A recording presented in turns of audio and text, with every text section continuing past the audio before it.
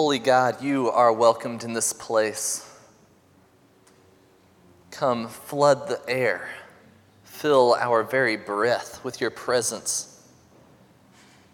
May we draw near to you this morning, encountering you like we never have before, coming to greater understanding of the depth of your love and the breadth of your grace, recognizing our place in the world that you are shaping, and knowing what it means to be wholly devoted to you. Grant us peace this morning as we seek you out. And may the words of my mouth and the meditations of all of our hearts on your words be good and pleasing and acceptable to you, O God, our strength and Redeemer. Amen. So I brought a toy this morning because I'm a visual learner, so here's my visual.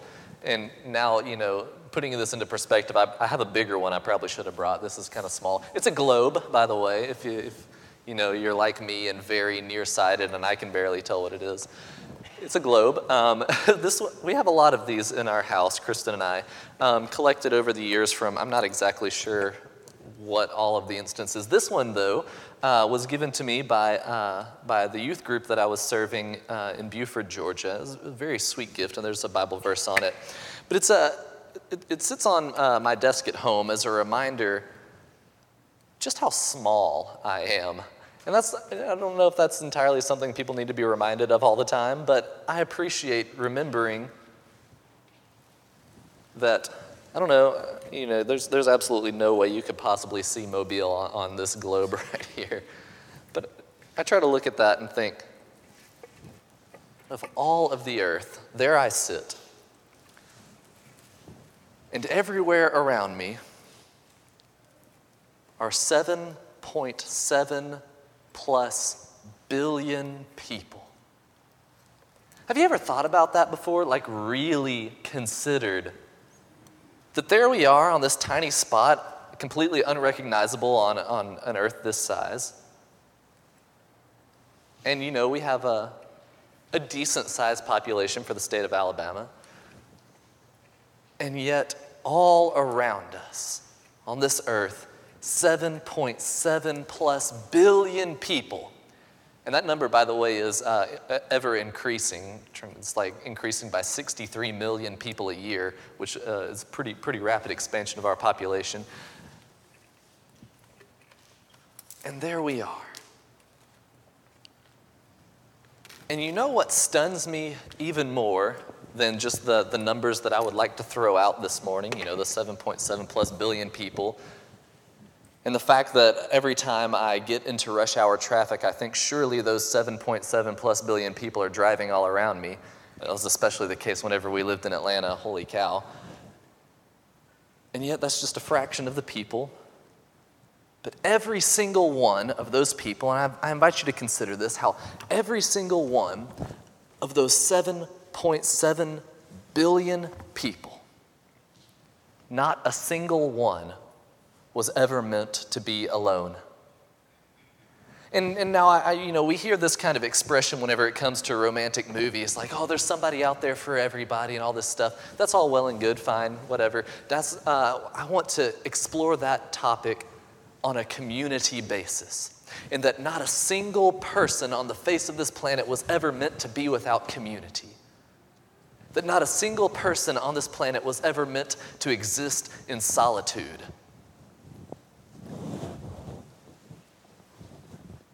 And just thinking about that notion, we begin to really see the daunting task that lies before the church. To be a community that reminds the world, no one is an island. No person stands alone. And that we are here for each and every one of them. And this is a beautiful day to consider that. So for those of you who may not know, today is World Communion Sunday. And this is a pretty big deal in the life of the church. It's not United Methodist Communion Sunday. It's World Communion Sunday. Churches all across the globe from varying denominations are gathering together to celebrate the sacrament that reminds us of the sacrifice that was made on our behalf and the acceptance into the family of God that we have been given through that sacrifice. World Communion Sunday. We gather together today to remember our place in that world. And what better way to recognize our place than at the table? So this morning, I want us to look at the history of gathering at the table. And I'm not going to spend too much time on the history of it because, history, okay? In Jesus' day, ancient Near Eastern civilization, the table was everything. And what I mean by that is everything important happened at the table. The dining table, that is, the dinner table. That's where status was developed. That's where people understood their place. That's where people understood what groups they were a part of. That's where business got done. And a fun fact about the table is that most tables in Jesus' day looked very similar. They were a U-shaped, looked a bit like that, where the head of the table would have been right about where my thumbs touch, and then extending out from that point where everybody else sat around the table. And your position at the table was a telltale sign of your socioeconomic status, typically, or at least your status in the eyes of the person at the head of the table. Because the table was where people developed themselves by hosting a meal, and then you would host a meal, and then you would invite people who were either close to you or people who could build you up.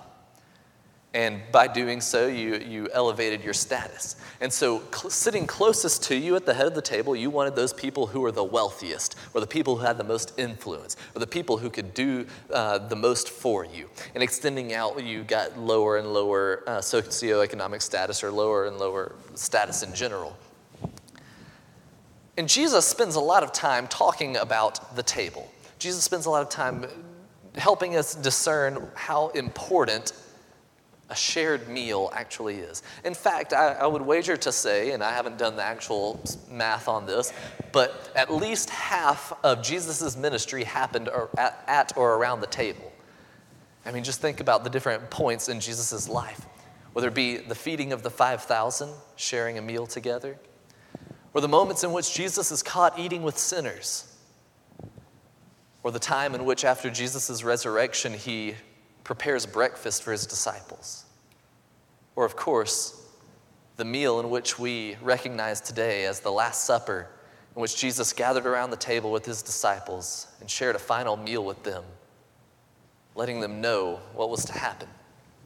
And it's at the table that Jesus was able to help the people articulate what a transformed community might look like.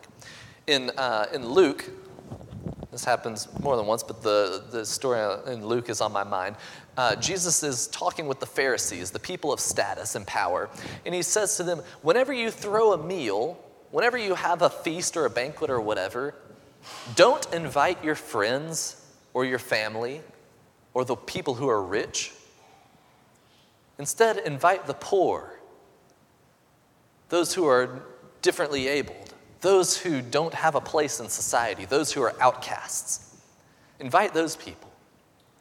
And the reason why is because Jesus recognizes that the wealthy people, the people who have it all together, will get invited to a meal no matter what. And I'm sure you all recognize this, whether or not you have wealth and power and whatnot, that people who are wealthy and have power get invited to a lot of banquets and charity dinners and stuff like this, and there's always something for them to go to, if not a restaurant. There's always going to be some place they're invited to. But the poor, the outcast, the people who are different, those are the ones who aren't welcomed at the table very often, right? These are the people whom community in our society isn't catered for. And I don't put that delicately for a reason. Because in our mindset, the people that we want to surround ourselves with at the table are the people who are either like us or the people who can get us places. But Jesus says, none of this is going to do any good for you, practically speaking, on the one hand, and on the other hand, spiritually speaking, it has zero benefit for the world. Instead, invite the poor, the least, the lost, the lonely, the outcast, those who have no other place to go to as a reminder that there is a place at God's table for them. So today, we are recognizing that at the table of God, there's a place for every person in the world. A couple of years ago, by a couple I mean like almost 25 years ago, the United Methodist Church released a document called This Holy Mystery. And it's a document which expounds upon the United Methodist theology of Holy Communion, and talks about the different names of it, things like the Eucharist, the Great Thanksgiving, Holy Communion, the Last Supper, the Lord's Supper, or this Holy Mystery. And this document, by the way, is open source. You can look it up online and find it. It's really cool read, if you're a church nerd like myself. And in it, as it explores the different underlying tones of this sacrament, it kind of broadens our theology of how we approach the table. And so while it goes through several different ways in which Holy Communion can be interpreted, the way in which I want to look at it today is in this name, which we call Holy Communion. Now, in the Great Thanksgiving is also a name for it, et cetera, et cetera. But Holy Communion is where I want to touch. And in this document, this Holy Mystery, the authors state, Holy Communion is the communion of the church.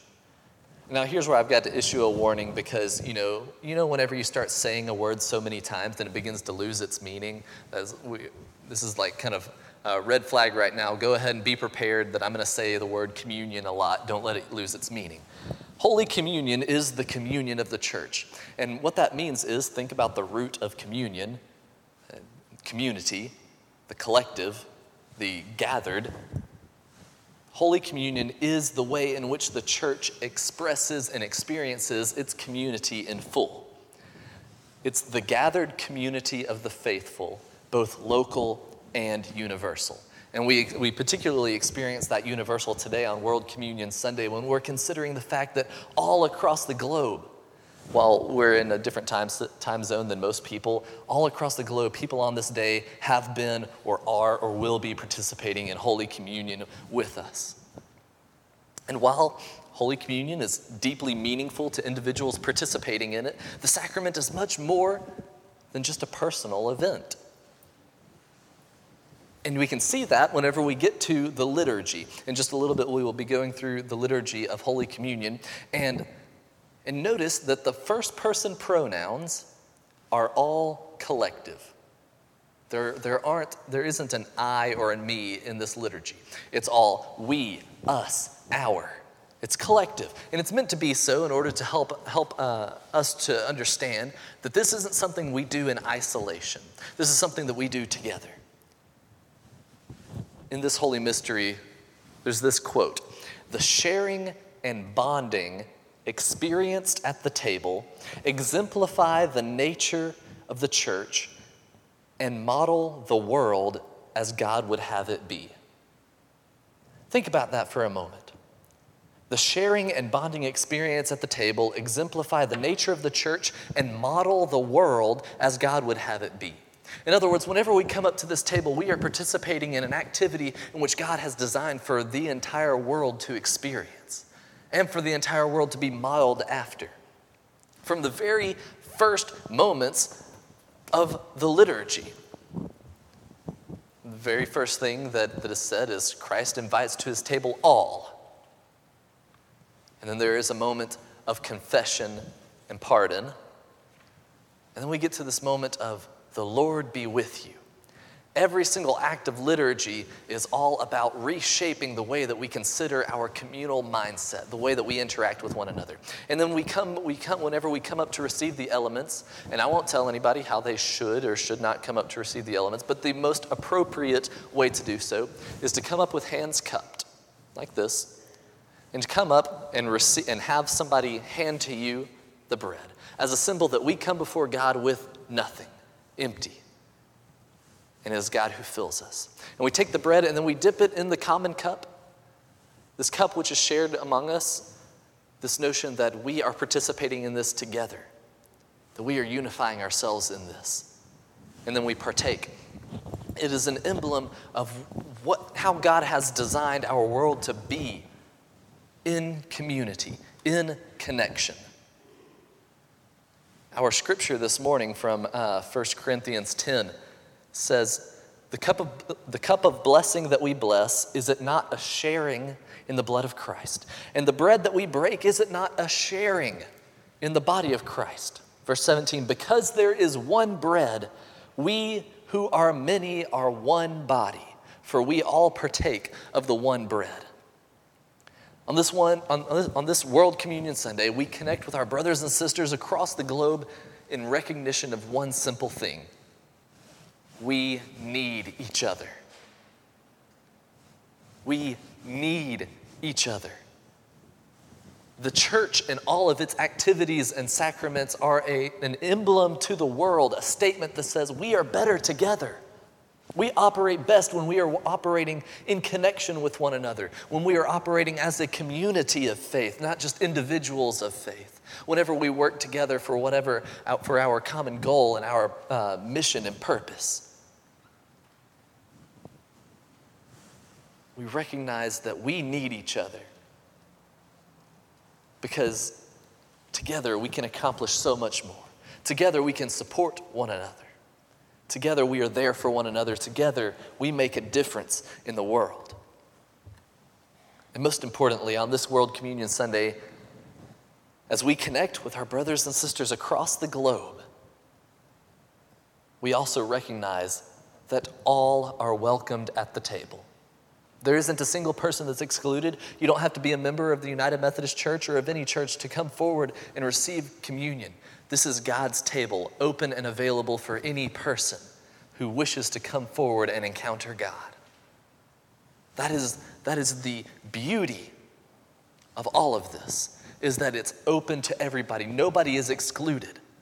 And if at any point a church denies a person Holy Communion, we are essentially getting in the way of God's love for the world. Saying, no, God, you don't have a say in this, we have the final say. But that's not the way this works. This is an act of God reaching out to the world to display open and hospitable love for everyone. Holy Communion is a sacrament in our church, in every church. And the word sacrament, which means something which is set apart, is we state that a sacrament is an outward and visible sign of an inward and spiritual grace. In other words, in this practice of Holy Communion, we are partaking in a visible sign of God's grace inwardly toward us, and God is working in and through us. And this is all part of the holy mystery.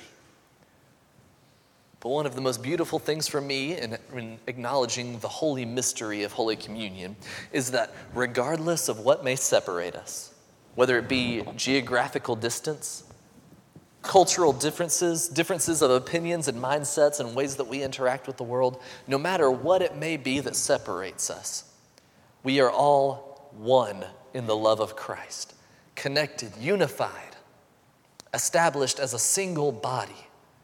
We are all one in the love of Christ.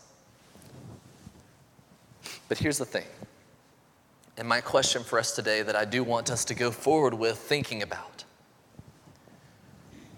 is, who is missing from this table that we need to invite?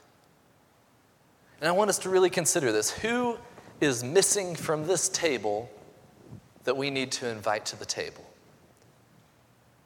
Who are the people that we passed by on our way to church this morning that have never been invited to the table? Who are those people who think themselves unworthy to come before God? Who are those people whom we don't think are worthy to come before God? Who isn't present at the table that we need to invite? Because the entire establishment of the church is meant to be a community of faith declaring the glorious works of God in the world. And it doesn't happen without that first part, a community of faith. An emblem to the world of God's hope and dreams for humanity, of connection, of community, of a people bonding together to make beautiful things happen. The thing about this kind of community, contrary to whatever other social clubs or country clubs or organizations that we all may be a part of, is that no one is excluded from this community.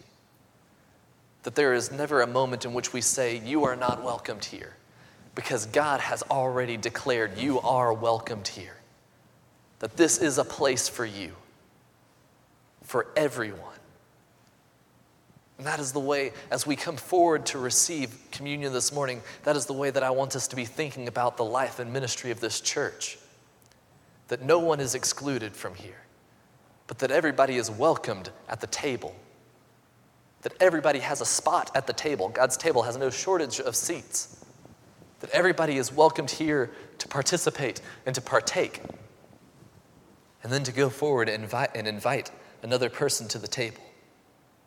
The table is where it all happens. It's where the difference is made. It's where we come together displaying God's love for the entire world. Out of 7.7 plus billion people on the face of this earth, not a single one was ever meant to be alone.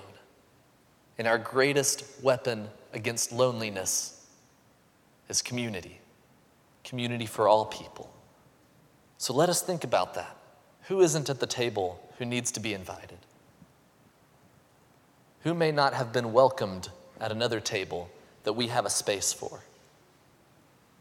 What does it mean for us to be a church that says all are welcomed here? Let us think about that this week, and let us pray together.